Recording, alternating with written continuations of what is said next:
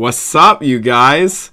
It's so good to be back with Week 15. Finally, the draft coverage and all that is ramping down, and I have an incredible video to make today. I kind of don't even know the direction, and I kind of want to find it as I continue talking with you guys. It's a trend that I had mentioned briefly at the end. It's really stemming from what happened in this draft, but it was just my weird, wacky, nerdy football self was looking through the history books of prior drafts, prior anything like prior seasons, and just I wanted to see trends and commonalities and things that people weren't really looking at, and a huge one stood out to me that like I hadn't really even heard been talked about. I mean, I heard obviously quarterback is the best position, you should always take the shot, running back isn't and you shouldn't take the shot. Those are the two main ones that I continued to hear. The defense, it was a mixed bag, but there was one position that I really didn't see talked about in the way that I was thinking about how it looked,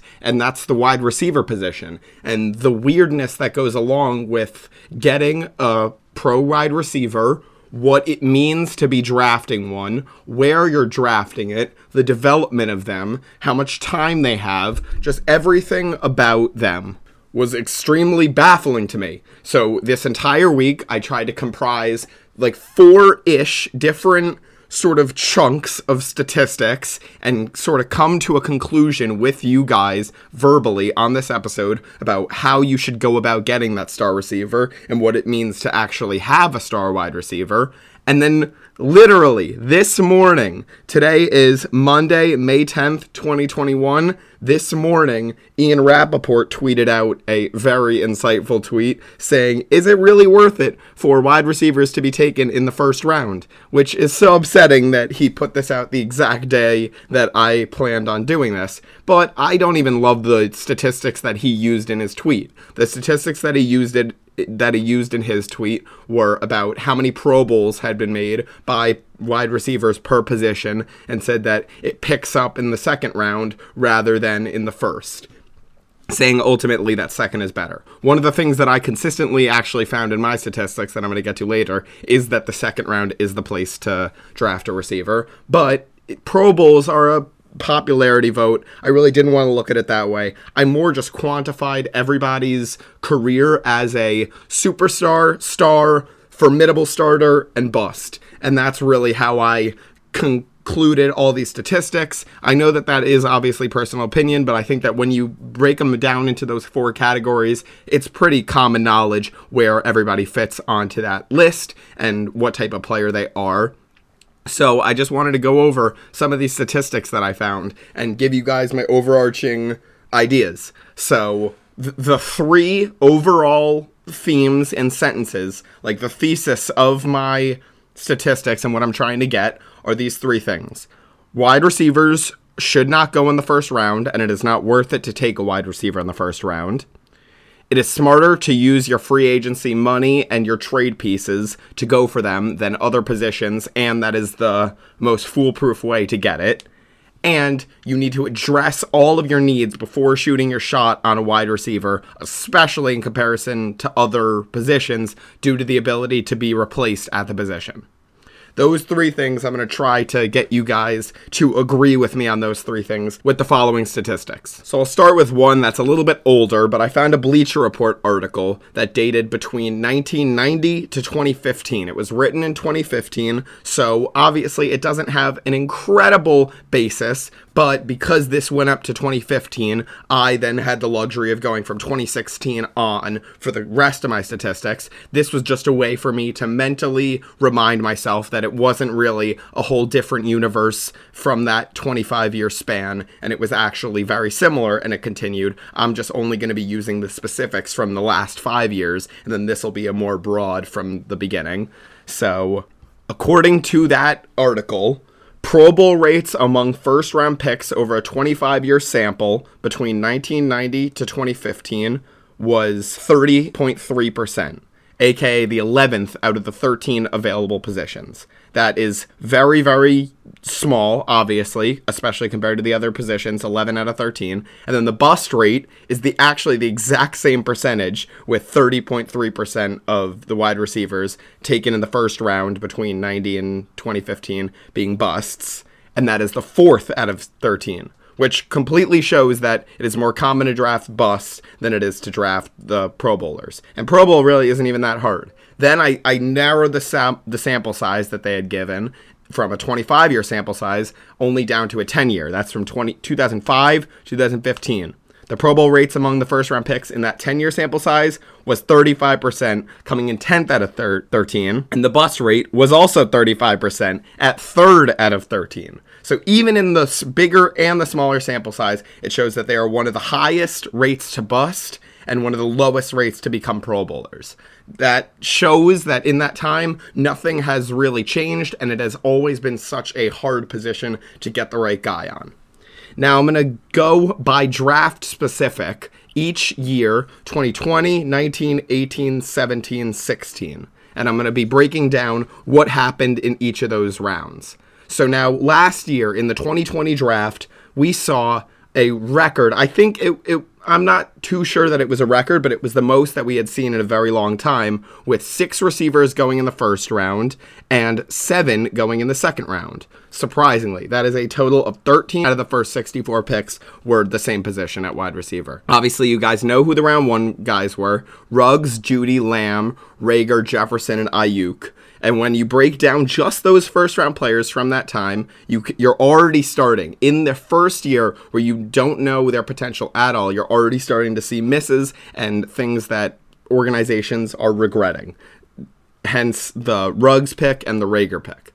Obviously, out of this group, there's also some superstars in Justin Jefferson, who set rookie receiving records, and other guys who had really, really high output and production like Ayuk and Lamb and Jeudy, honestly. I think all 3 still have major room to grow. They were obviously just drafted in the most recent year, but I only wanted to use this year kind of as an example of people are starting to have this new urge to draft a wide receiver so high. In the second round, 3 being Chase Claypool, Michael Pittman, and T. Higgins, all made very big contributions and will continue to have very big contributions for the rest of their career. It looks like that is the way that their career is already going.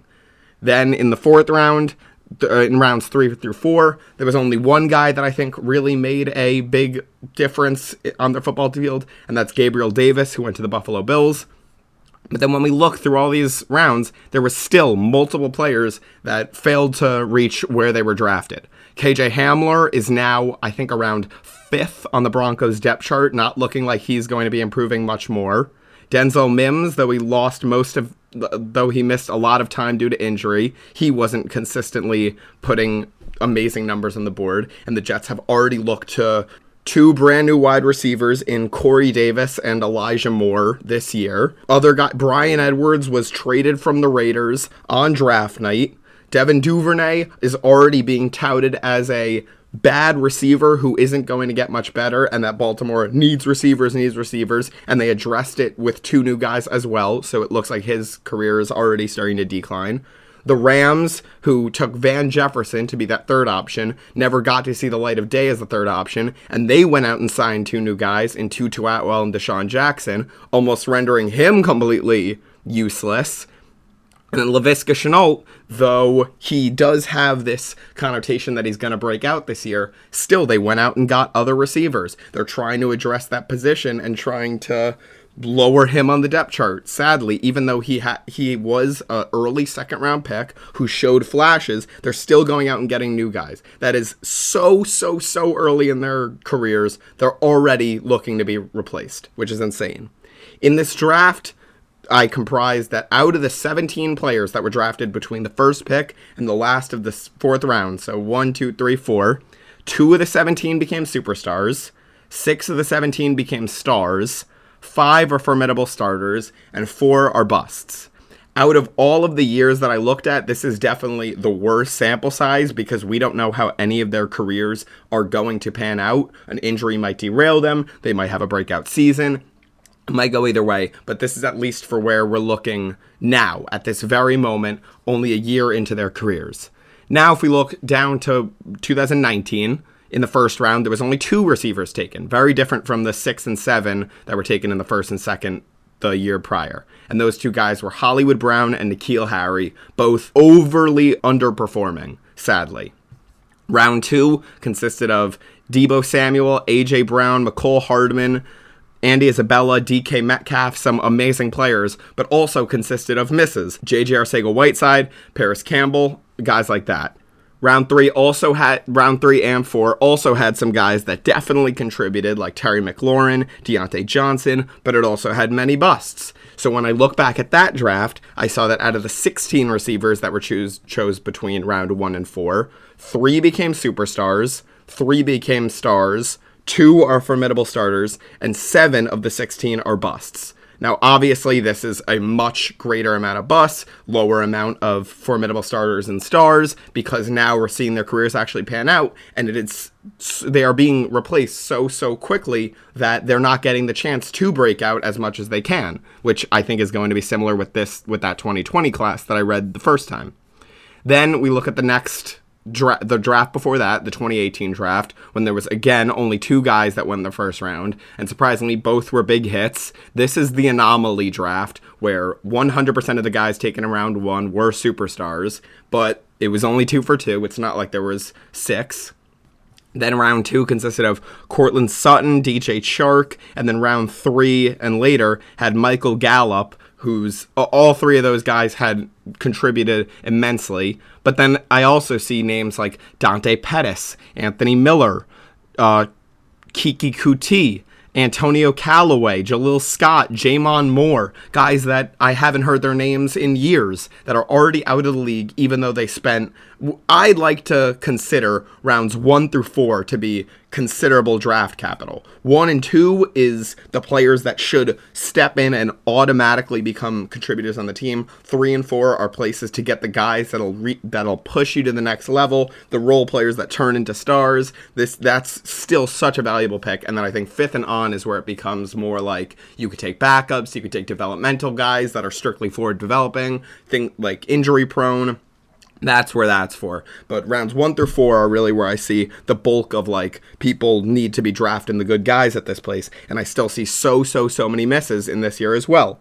Out of the 15 receivers that were drafted between round 1 through 4 in that year, 2 became superstars, 3 became stars, 2 were formidable starters, and 7 out of 15 were busts. Now looking at 2017, another similar output. Out in round 1, and as you can see, it is decreasing immensely from the 6 that we saw in 2020, and I'm not even going to talk about 2021. That's going to wrap up the episode, is talking about the comparison between the history to this year's draft, but this year only had 3 receivers go in the first round, 2 of which actually, Corey Davis and Mike Williams, both are okay, but really have failed to hit their first round ceiling. John Ross, a complete bust. Round 2 consisted of Zay Jones, a bust. This draft actually had multiple good guys coming a lot later, trying to prove the point that you can hit on these guys a lot later, included Curtis Samuel and Juju Smith-Schuster going in the second round,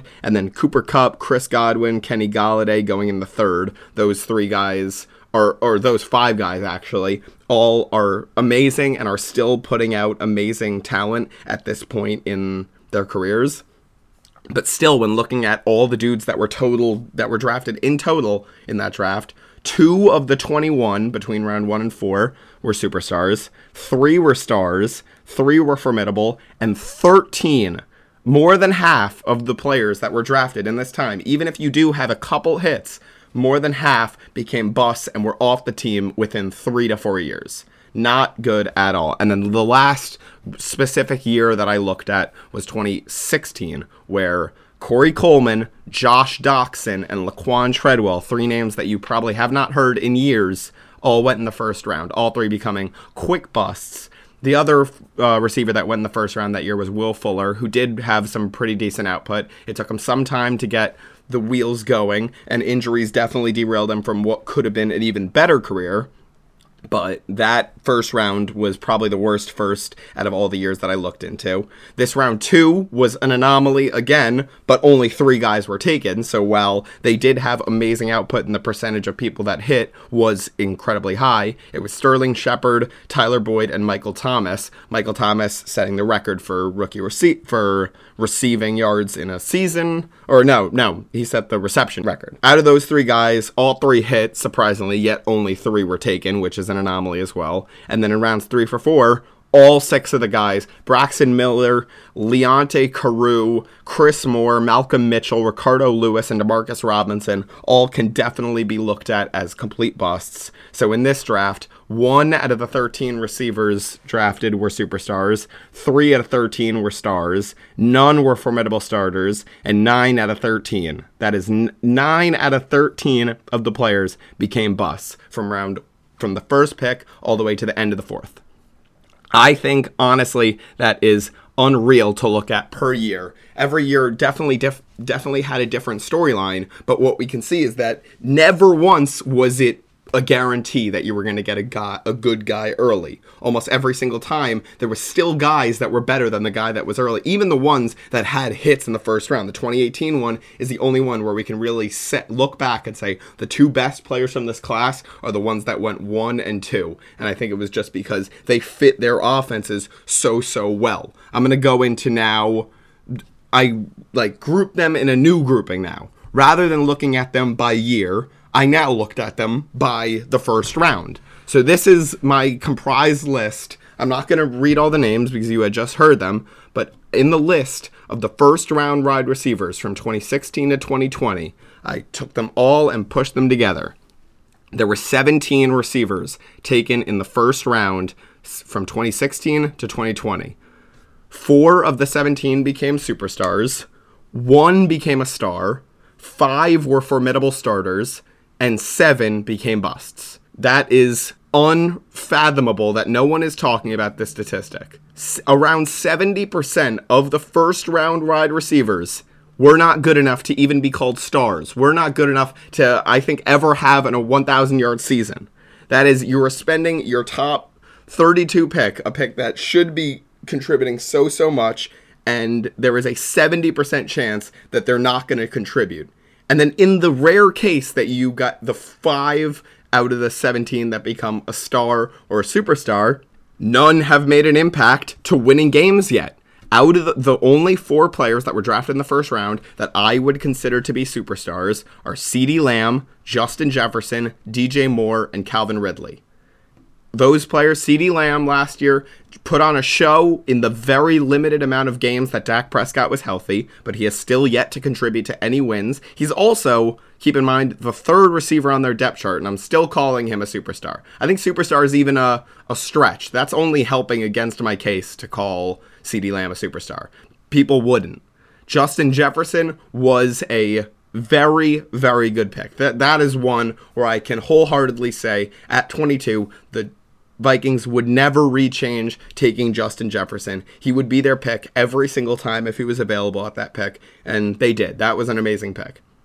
DJ Moore, though he's put up production in Carolina, they really have not had the wins to show for it. They've also not had a quarterback to sustain it. But when you are drafting a player in the first round, you're obviously drafting him in hopes that they contribute to more wins for the team. And Moore really hasn't shown anything where he was the one that led the Panthers to a win at any point in his career. And then the last one's Calvin Ridley, who statistically had an unreal season this year, but still I guess you could consider him the number 1 option this past season because of his statistics, but I think that so much of his production came because Julio Jones was on the other side, and Matt Ryan, who was 2nd in the league in yards, was the one throwing him the ball. The only other guy that's not a superstar, but is just a star that was drafted in the first round is Will Fuller, who hasn't even played a full season. He has dealt with PEDs, he has dealt with multiple injuries, he has dealt with the dysfunction of the Texans organization, and all of that. So really, when you are breaking it down, 0 of the 17 players have contributed to wins on their team. And in my personal opinion, I think somebody might fight differently and say that a first-round pick or any draft pick is really just supposed to help contribute to what the team needs at the time and not wins. But I think that whenever you're taking a player, you're trying to take them so that your team builds more so they can get closer to a Super Bowl. And never once out of the 17 times has their player gotten them any closer to the Super Bowl. If anything, it's held the team back. So that's looking at the superstars and stars. Now, when breaking down the 7 complete busts, I think that they did, I would like to say that though there were a ton of busts, most of them didn't come because of inconsistencies. They more came because of injuries, and that once they were 1 or 2 years injured, the team just moved on and was like, okay, we need a new receiver in this room right now.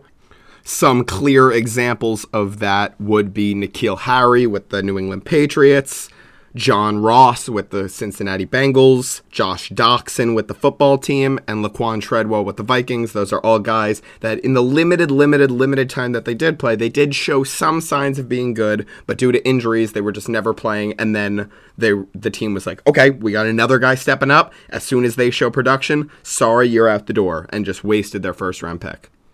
And the last thing that I saw just from looking at the first round receivers was that the percentage of bust or formidable starters players was a higher percentage than anything in round 2. Yet every player that did become a bust or a formidable starter had a longer stint on that team than the players that were busts in round 2 or 3. Even though they had the better production, they were staying on the team longer and getting this consistent reminder of, oh, they were a first round pick. They could break out, and they never end up doing that. Some examples of that are Mike Williams, who is still currently a Charger, even though being drafted multiple years ago, dealing with multiple injuries. I think this is going to really be his make or break year, whether they get rid of him or keep him.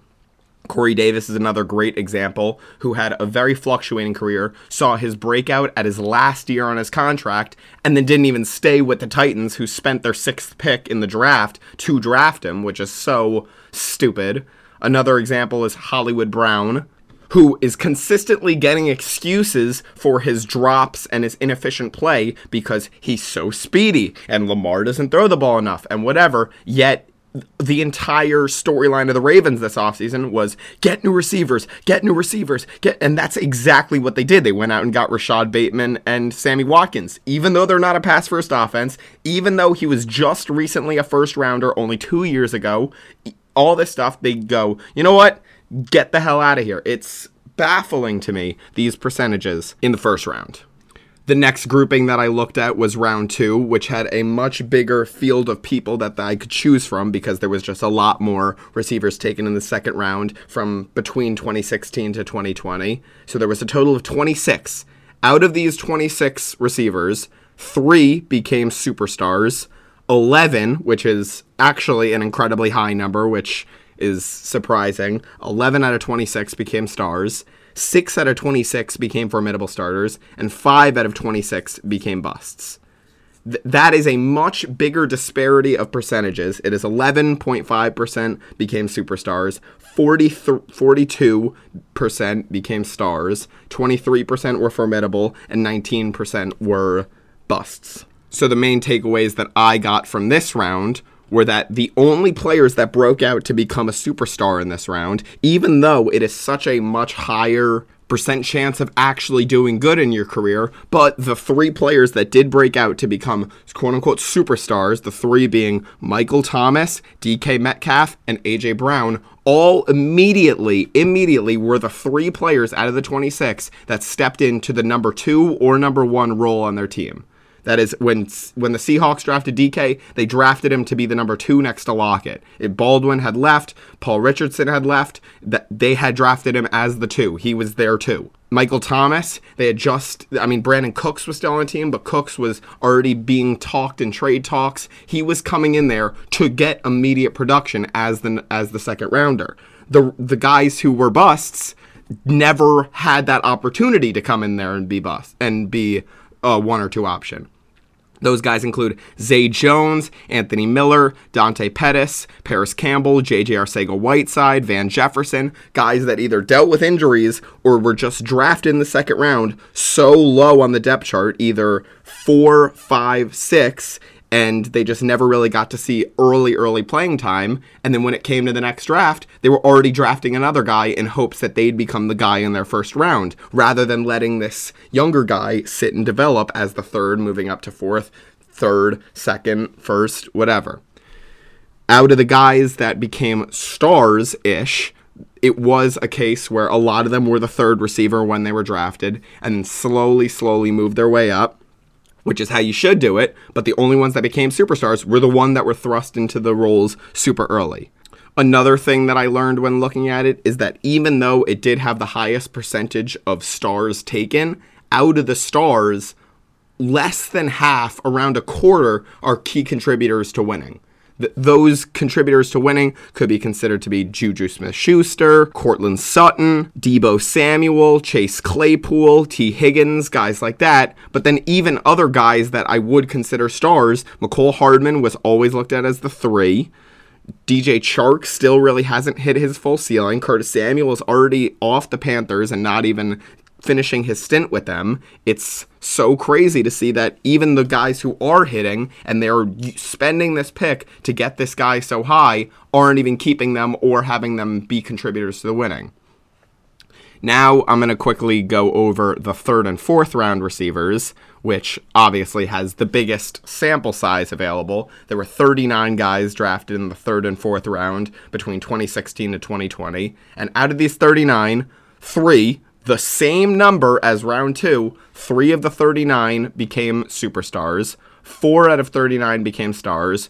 2 out of 39 became formidable. And 30 out of the 39 became busts. That shows you don't draft him in the 3rd and 4th round because 75% of them aren't going to do well. You want to hear the craziest statistic is that it is only 10% of a lower chance that you draft a superstar or star in this round than there is in the first round. In the first round, there's around a 27 to 30% chance that you draft a superstar or a star in the first round, and there's around a 17 to 20% chance in this. Only 10% lower 2 to 3 rounds later. This should be guys that are like around 100 dudes are better that are in between the 4th round receivers taken and the 1st round receivers taken. There's 100 guys in between them, yet there's only a 10% disparity between where they're getting drafted to become stars and superstars.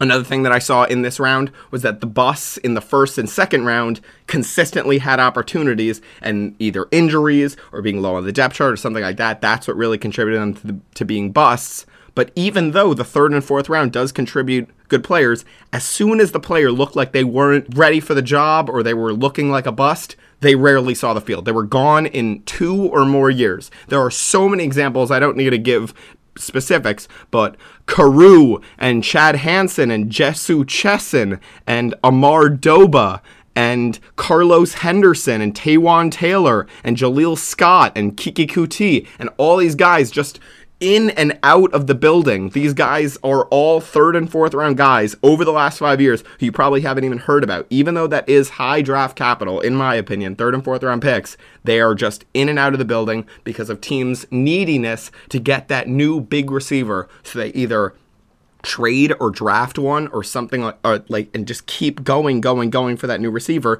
never giving the younger guys or the later round guys any chance to develop whatsoever.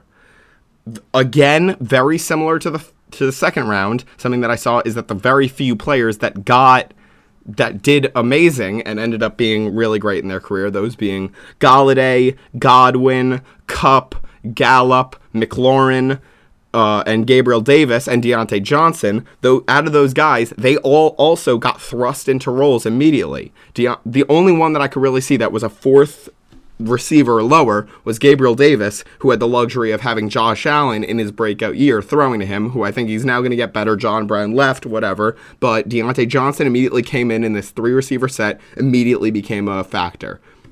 Michael Gallup had the luxury of having Dak Prescott, who was using multiple receivers. He came in, even though he was a 3rd round pick, as the receiver number 2. Cooper Kupp, the Rams really had no insight to their wide receiver room. At that time, if you remember right when McVay was coming in, they really didn't have any big names, and they had drafted him to become this guy that they could develop through. I remember the preseason, he was doing really good, and he developed his way, and quickly got a really high role on the team. Same with Godwin and Golladay. They both got drafted with chances to be, and then the biggest one of all is Terry McLaurin, who even though he was a 3rd round pick, he was the week 1 on the starting roster because Paul Richardson was injured, and he came out and shined. So it really does show that if you do give your guy the chance, even if they're a 3rd or 4th round receiver, if you give them the chance to be the 1 or 2 very early on in their career, it's obviously not foolproof, and it's definitely not risk-free, but the percent chance of them hitting is higher than if you're to leave them as the fourth, let them develop, and then eventually hope that they become good. It's so much easier to just thrust them in when you have injuries, like on your team. Say that you are battered with injuries, you have these third and fourth round guys get these really early reps, and that's what allows them to break out and have this amazing career, not just sitting behind other people. All right, so I think that those round by round analysis has definitely showed some bit of when you're in the draft, you can consistently miss. It's consistently not shown that you're going to get anybody good, and it honestly it is better to draft a receiver in the second and third round. But then I also wanted to look at it from the other side. So I comprised a list in no order of the top 32 wide receivers today. And then I looked at these different things, these different contributing factors: who the player is, the team that drafted them, what team they're on currently, how they made a move to go from one team to another, if they did, if they played over or under 5 years in the league generally, and then where they were selected, just to go over that. Now I'm going to name the guys. Again, this is in no order, but I think that this is undoubtedly the 32 guys who are making the most noise at the receiver position in this year. And that is DeAndre Hopkins, or I'll just say the last name: Hopkins, Adams, Diggs, Hill, Jefferson, Julio, Allen Robinson, Evans, Keenan, Calvin Ridley, DK, AJ Brown, McLaurin, MT, Thielen, Lockett, Amari Cooper, DJ Moore, Godwin, Kupp, Golladay, OBJ, Robbie Anderson, Robert Woods, Boyd, Juju, Jarvis, Chark, Fuller, Cooks, Deontay Johnson, and Courtland Sutton. Honorable mentions go out to Cole Beasley, Antonio Brown, Jamison Crowder, Marvin Jones, T. Higgins, Devontae Parker, Corey Davis, Nelson Aguilar, Curtis Samuel, but those don't really affect the thing. Actually, if Antonio Brown was in there, it would only help my case better because he's a 6th-round pick, but just those are some other guys, just so that you guys don't get butthurt in the comment section. But when I broke down, so I took those 32 guys and I looked at all the things that I had just named, what team they had came from, how recently they've been in the league, where they were drafted, and all that. So when I comprised this, I got the following statistics. The by-round picks, out of the top 32 players in the league, 10 are first-round picks, all time. 11 are second-round picks. That's already more players that are currently in the top 32 came from the batch of the 33rd to the 64th best guy in college than the 1st to 32nd, which is unreal to me. Then third rounders, there was 7 out of 32. 4th to 5th was 2 out of 32. And then 6th to undrafted is also 2 out of 32. Which also means that 3rd to undrafted had 11 and first rounders had 10. Which means that there were more players in the top 32 that came from the 3rd round and on than the 1st round in general. That is unreal to me. That alone should prove this entire episode is you don't need to draft one. When you are drafting a receiver in the 1st round, you are hoping that that guy eventually becomes the top 32 receiver, obviously. And it just literally hasn't happened. There's more in the 2nd round. There's more from 3rd to on than there literally is in the 1st round. And that's in total. Then I broke it down by career length. So out of the 32, 14 have played over 5.5 years. And 18 have played under. So there's a pretty good mid-tier disparity between guys that are super young that are doing amazing and guys that are older that are doing amazing. It's only a differential of 2. So then I went even deeper and I broke down the players within that over and under. So the players who have played over 5.5 years that are in that top 32, there's 14. 6 of the 14 were drafted by the team that they're currently playing for. 3 were signed in free agency, and 5 were traded. That means that more than half, 8 out of the 14, were moved in some way over their 6 or more years in the league. And then for the under 5.5 guys, 15 of the 18 were drafted, clearly, because they've been in the league so short. 3 of them still, even in that under time, were free agents, and 0 have been traded. But when looking at that, that does mean that there are more players that came from being moved once they've been in the league. I also assume not only do you want, when you're drafting a receiver, not only do you want them to contribute wins, you want them to be a long-lasting contributor for your team. You don't want them to be, okay, get to 1,000-yard seasons and then leave. But the dudes who...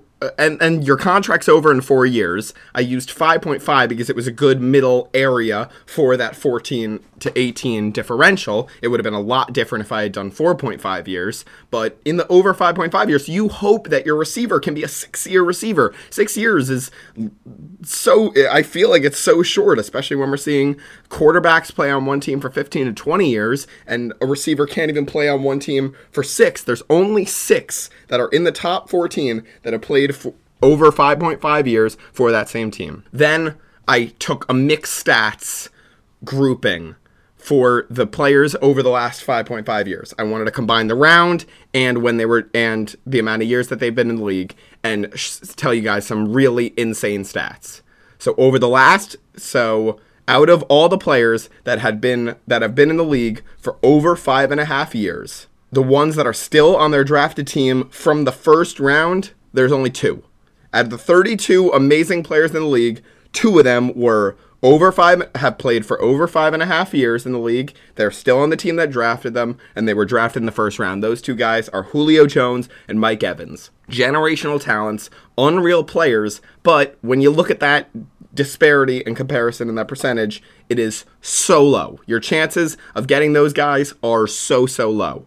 The players who have played over 5.5 still on the drafted team in the second round, there's only 1, and that's Davante Adams. And the same thing for the third round or higher, there's 3, and that's Keenan Allen, Tyler Lockett, and Adam Thielen. So those 6 guys comprise all the guys that were drafted by the team that they're still on and have played for a while on that team. And even out of those guys, Lockett and Thielen only started to see production around year 3-ish.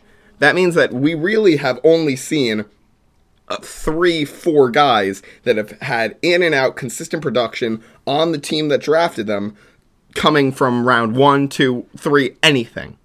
Then over the players that have played over 5.5 and change teams that were drafted in the first round, there's 4, already doubling what it was for still on the drafted team. Those guys are DeAndre Hopkins, Brandon Cooks, OBJ, and Amari Cooper, who, though they might have left for some weird reason, like they forced their way out, they forced a trade, something like that, they still moved at some point.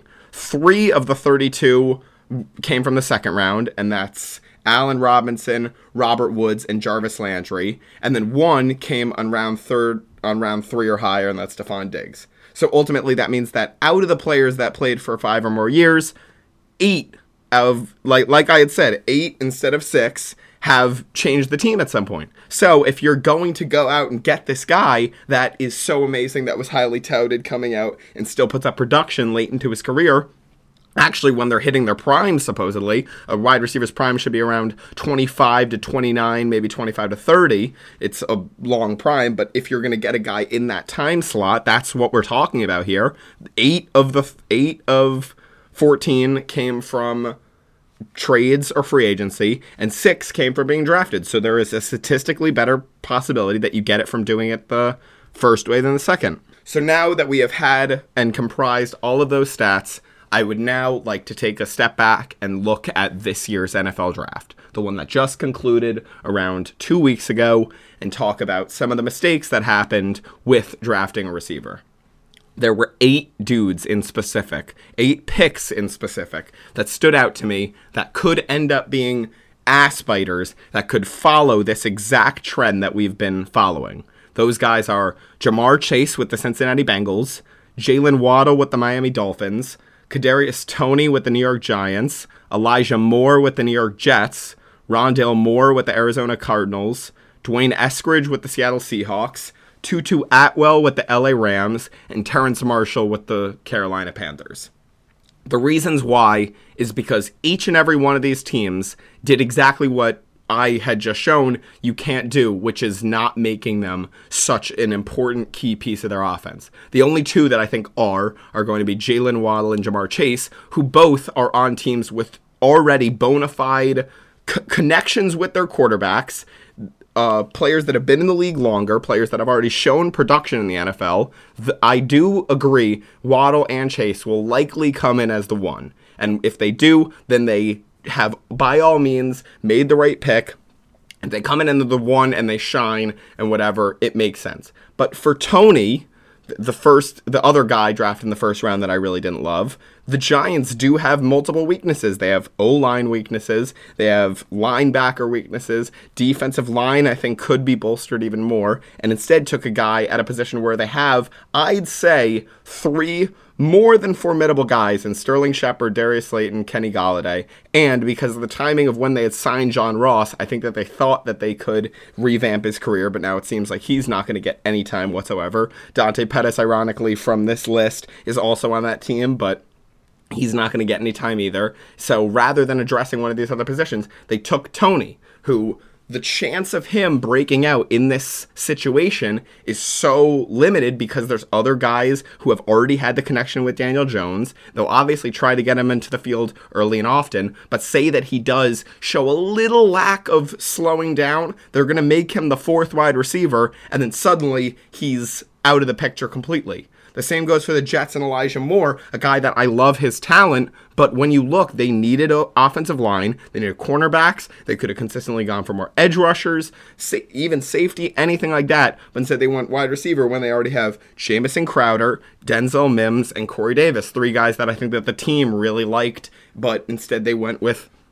another receiver, hoping to take this shot. He's not starting with this incredible position. It's an unproven quarterback, and if signs point to it, it looks like this is going to be a wasted pick, or at least one that even if he does show signs of he's doing good, they're going to say, why do we take him and then let Jamison Crowder go? Or why do we take him and let another guy fall out of the rotation that could have been amazing and then use that pick to then draft somebody else? With the Cardinals, Rondale Moore, I think he's their wide receiver 5. I know that that's so said, who knows, but the Cardinals are one of these teams that have just consistently been on that list of per year. They took Hakeem Butler, Andy Isabella, Christian Kirk. They traded for DeAndre Hopkins. They just continue to add at wide receiver. They just signed AJ Green in this offseason, and they are trying to surround Kyler with talent, but I just can't see this Rondale Moore move panning out. He's not going to have the early success. Say that Christian Kirk has the 1,000-yard receiving season that he probably should this year. This would be his breakout season.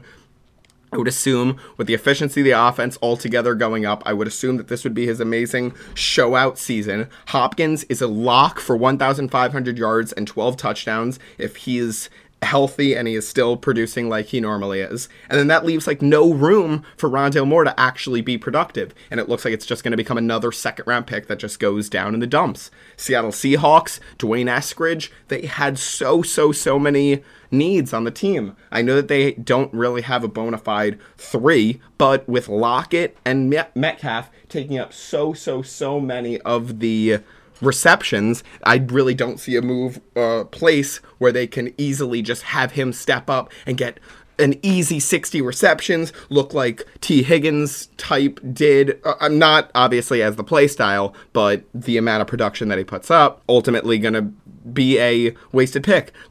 And I keep wanting to, because I know that this will definitely be back at me when somebody's productive that I say could have been a wasted pick. But then when you really look at everyone that was drafted around, what they need, and how many wins they will put out due to that player being drafted, I just don't see it being as high. Tutu Atwell's another one that just had my jaw on the floor because they had signed Deshaun Jackson to do almost exactly what Tutu Atwell can do and probably will do, and they still took their 2nd round. They didn't even have a 1st round pick. This is their 1st pick in the draft, trying to build the youth up from the ground up, and they literally just took Van Jefferson in the 3rd round the year prior. It shows that they have all these teams have no faith in their young guys that they had drafted later, and it is ultimately making their current picks go to shit, or if their current picks pan out, it makes their older picks go to shit. Either way, it really doesn't benefit either side. And the Panthers, I think that this one is the least out of the 8, but they have Christian McCaffrey as a receiving back in the backfield. They signed Dan Arnold at tight end. They obviously have the shining pieces in DJ Moore and Robbie Anderson. How many more balls can be thrown? There's only one ball. It's only going to one guy, and I just don't see Terrence Marshall having this, oh my God, unreal season without someone else not. Sam Darnold is not good enough to sustain 3 top 32 receivers. If he doesn't show that he's a top 32 receiver, then they're going to slowly trickle him back. They might go and draft another receiver and say, oh, we need somebody else. And then eventually the Terrence Marshall pick becomes nothing. Again, there's a chance that he does break out, but he can't sustain all these passing options and someone else will fall. It's just how it works. And I think that those 8 picks will definitely be looked back at in a couple years and say that we could have gone with somebody else who would have fit the team better, who would have contributed to wins a lot sooner. Those 8 picks were ones that I really think were misses. There were 2 guys that were taken between round 1 and 2 that I actually think were justified just because of the placement of where they are on their depth chart, and that's the Eagles taking Devonta Smith at 10 and the Ravens taking Rashad Bateman at 27. But even so, they are both coming in, I think, to become the bona fide one. That is why I think that they're justified in taking it. They used their first rounder on a guy that will be the number 1 option. They will, hopefully, if everybody's healthy, get a good 60 to 80 receptions and be the lifeblood of the receiving core on that team, which will help them so much get that initial push. Still not guaranteed that either of them do well. I'm not saying that the 8 that didn't, but just based on how statistics have shown how a player gets good, it is not being at the end of this line. And ultimately, they're going to come back, and the first 8 teams are really going to regret it. And the second 2, they're going to hope that these guys, as the one, can contribute. And if they can't, they'll be out the door just as fast as the other 8 guys. Then I'm going to just talk about some of the other teams that took a receiver in rounds 3 through 5. The Chargers, Josh Palmer. Football team took De'Ami Brown. Texans took Nico Collins. Anthony Schwartz, Dez Fitzpatrick, Amon-Ra St. Brown, Jalen Darden, Tylan Wallace, Jacob Harris. Those were the other picks. But in this class, I could see something so similar to, like, De'Ami Brown is the 3rd option on a team with a 1 and 2 that are pretty great, and a quarterback who is a veteran, who has shown that he could sometimes get it done, but not consistently game in, game out. They took him in the middle of the 3rd.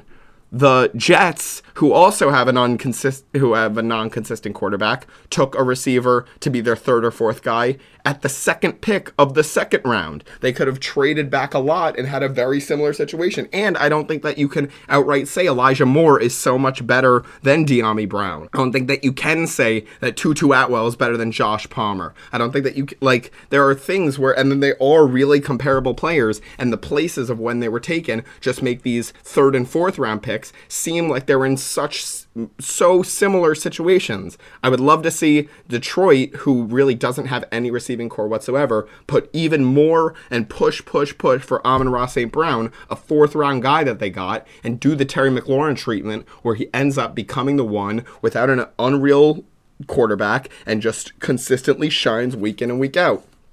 I see a bigger chance of that down here than in the earlier picks. Like Jalen Darden, I love that pick. They didn't need to take an early round guy, but they took a swing on a guy with a lot of potential at the wide receiver position. He's low on the depth chart, but they took the low pick to do that. They didn't need to take the higher pick and continue to add weapons around Tom Brady because they need it, whatever. Ultimately, in that draft, I just see a lot of positions where they could have gone with somebody else, and they're going to look back in years to come, whether they are productive or not, and say we could have gone with somebody else that would have helped our team get wins a lot sooner. So I hope you guys liked my little spiel about wide receivers. I hope you guys take it into consideration. I really, please like and share this episode with anybody that you can, especially now that it's a relevant topic with Rap Sheet tweeting it. I would love for this podcast to go out and everybody starts hearing about it and arguing whether a receiver is starting to turn into that running back, the replaceable. We don't need to draft him in the 1st round and you could rather wait. I don't know. I think that it's a really great argument to have, and the statistics that I brought up today really back it up. I hope that you guys have an amazing week. You guys take what I said into consideration, and next time that your team drafts a wide receiver 4 in the 2nd round, you can hate on it just as much as I will. So have an amazing day. Don't forget to like and subscribe. Tell your friends about the Sauce Lab podcast. I love you guys. I love the podcast. Have an amazing week. Peace.